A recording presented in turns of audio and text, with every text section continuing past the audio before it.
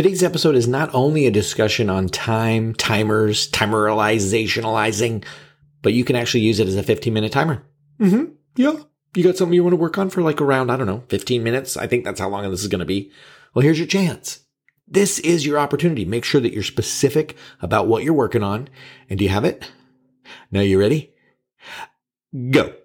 Okay, you probably thought I was going to put the intro in here. No, not today. Not today, not now, not when we've got so much to do. You already know that this is the ADHD Big Brother podcast. You know that I'm your host, Russ Jones. If this is your first time here, I help adults with ADHD and comorbid depression, and I've got a badass forum that is a growing resource for ADHDers who are looking to get their shit together and keep it that way as much as possible. We know who we are. Let's be realistic. We're going to keep our shit together forever. I mean, how about this? We get our shit together for longer stretches than normal. We recognize when we don't have our shit together sooner, and we make that decision to get that shit together sooner without the monumental level of self-loathing that usually accompanies the realization that our shit is no longer together. Sound good? That's what this place is, and that's what we're doing here. I want to thank listener Lindsay for the awesome back and forth that we had about time and timers. She reached out through the ADHDBigBrother.com contact form, as you should, and she said I could discuss this with you guys, by the way. FYI, if you guys reach out, I'm not going to just bring you up outside of a shout out without talking to you about it first. Not everyone wants to be mentioned. I get it. So she was struggling with resenting her timer. She was asking me what a person could do when they start resenting it. And here's the section that she wrote. Your timer suggestions have seriously helped me so much, but sometimes, man, that timer goes off and I just rebel. I get mad at the timer for interrupting me. I ignore the timer and I'm like, go away, timer. You're just a productivity mechanism I set for myself. You're practically a figment of my imagination. I can do what I want. I did take some liberty there with my portrayal of Lindsay and her growing frustration. Apologies if that wasn't accurate, Lindsay, in the delivery. Lindsay and I have never spoken verbally on the phone. I don't know what she sounds like. I only know her through email. Like maybe she's from England. I don't know. Maybe she's a lot more polite. So let me try this again. Here's the section that Lindsay wrote. Your timer suggestions have seriously helped me so much, but sometimes, man, that timer goes off and I just rebel. I get mad at the timer for interrupting me and I ignore the timer and I'm like, go away, timer.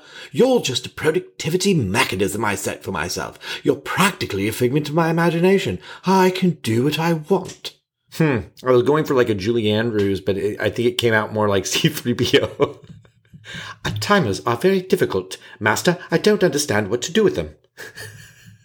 Oh, well. It was the E for effort? I don't know. Maybe she's from New York and she's just hardcore. She's like, you know what? You're just a productivity mechanism I set for myself, all right? You're practically a figment of my imagination. I'm going to do what I want to do. You got it. I don't know. But I will tell you that I've heard this from a few people. Honestly, and I felt it myself. But I want to offer up a perspective that might help. When I wrote back to Lindsay, I was like, yes, I absolutely have times when I resent my timers. I notice this most when I'm going through a depressive episode because I relate it to feeling broken and feeling like I'm just some idiot that needs a crutch to do a thing. I don't view them as a productivity mechanism, even though they absolutely are, or they can be, but it's more as a solution for externalizing time.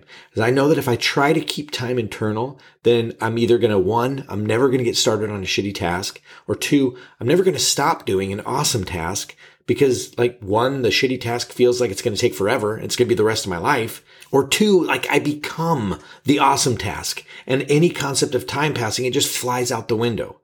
Timers, to me, are the medicine for my ADHD. I use the timer. It's my way of delegating time because I know who I am. I can't externalize it. I want to be reminded of time passing. I would much rather have my timer let me know that 15 minutes has passed, and then I can decide what to do with my life after that. I can keep doing the thing, or I can stop doing the thing. The alternative is to risk losing myself for hours and then popping out of it to realize that I forgot to do important other things. And then the day is already used up. I hate that feeling. So I want to thank you, Lindsay, for bringing this up because it's important. And timers are such a big deal that I would hate for them to not be utilized because I didn't, or I haven't clarified properly. Like I haven't properly disclaimed to the process by which we time and use the timer. It might help us to recognize that the timer isn't an authority on us. We don't have to stop when the timer goes.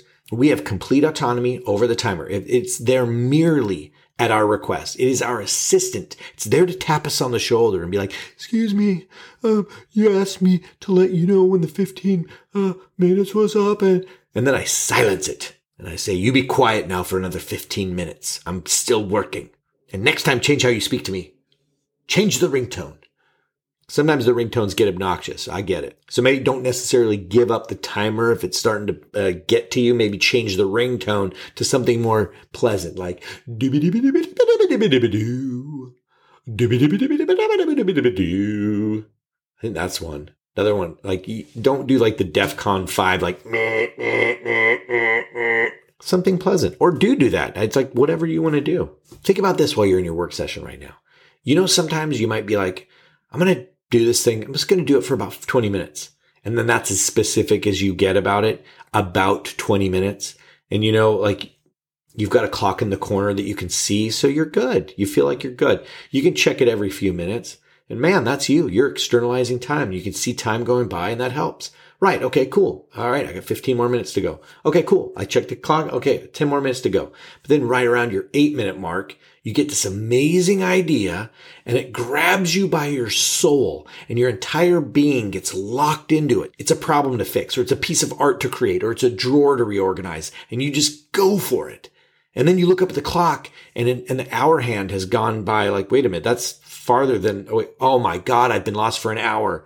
Oh no, I was supposed to stop at 20 minutes because I had to meet my friends for lunch. Oh shit. I better go into my apology folder, see if I have any fresh new apologies I can whip up for this horrendous oversight.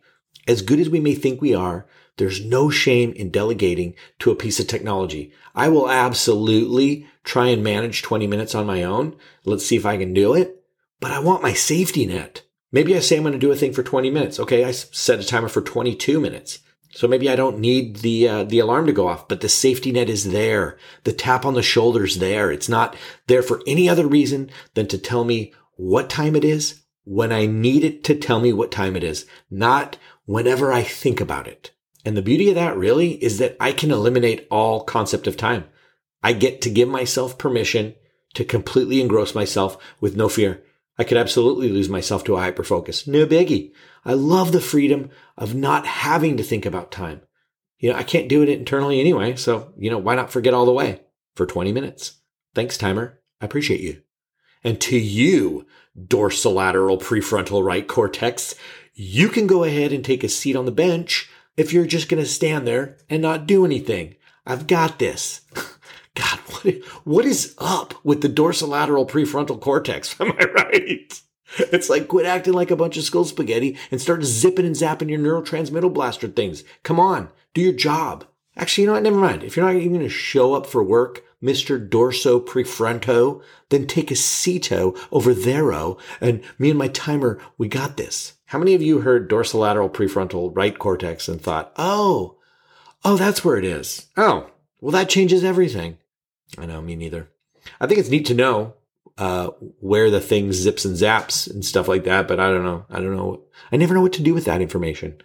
How do I massage that to get it working? Is there some kind of a thing I can fiddle with? I was talking about this with the forum member, Molly. Shout out to you, Molly. Molly and I have done a bunch of body double sessions. We set these up in the forum.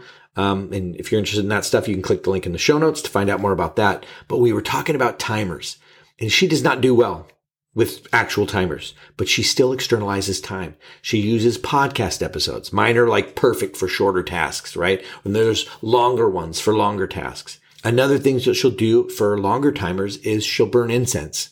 And I don't necessarily recommend that for if you're ever going to be walking around and leaving the room, because it needs to visually be in front of you. But like, let's say you're journaling and you've got this incense on your desk. And so it's right in front of you and you can see it burning while you're writing. And you're like, I'm going to write for about 30 minutes. So when the incense is burned out, then I'm done. Perfect. That's a beautiful way to externalize time. Another thing that she does is create song playlists that are certain lengths of time. Done and done. You play the playlist, and when it's over, then that amount of time is done. This is honestly what the forum is all about. It's this growing resource of ideas. We need ideas, don't we? We need fresh ideas when the old ones lose their steam. And absolutely please take this away with you. When ideas stop working, it's not because we suck as humans on this planet, hopeless turds on the poopy plateau. It's because the idea lost its steam. It lost its juice with us. It's no biggie. Time for a fresh idea. Keep it fresh. All right, that's about it. How's your work session going? It's just about done. You're getting your last few things taken care of. Did you put time in on a thing? Tell me how it went. And if you got something out of the episode, please consider sharing this on your social media. Don't forget to click the subscribe button. That lets you know when new episodes drop. You never have to remember. You can outsource the reminder that there's a new episode by clicking a button to subscribe. Done and done. All right, guys. Well, we're about at the 11-minute mark, but I think it would be nice to have this be a nice 15-minute even Stevens episode. So how about we just kick on some background music for a couple minutes and keep this thing going. I'll let it play for about 4 minutes. And then you guys, when it's done, and you've hit your 15-minute mark. So continue on as though this is a work session. Or, I guess, click, stop, end, because you're done. It's up to you. Alrighty, guys, have a fantastic week, and I will talk to you later.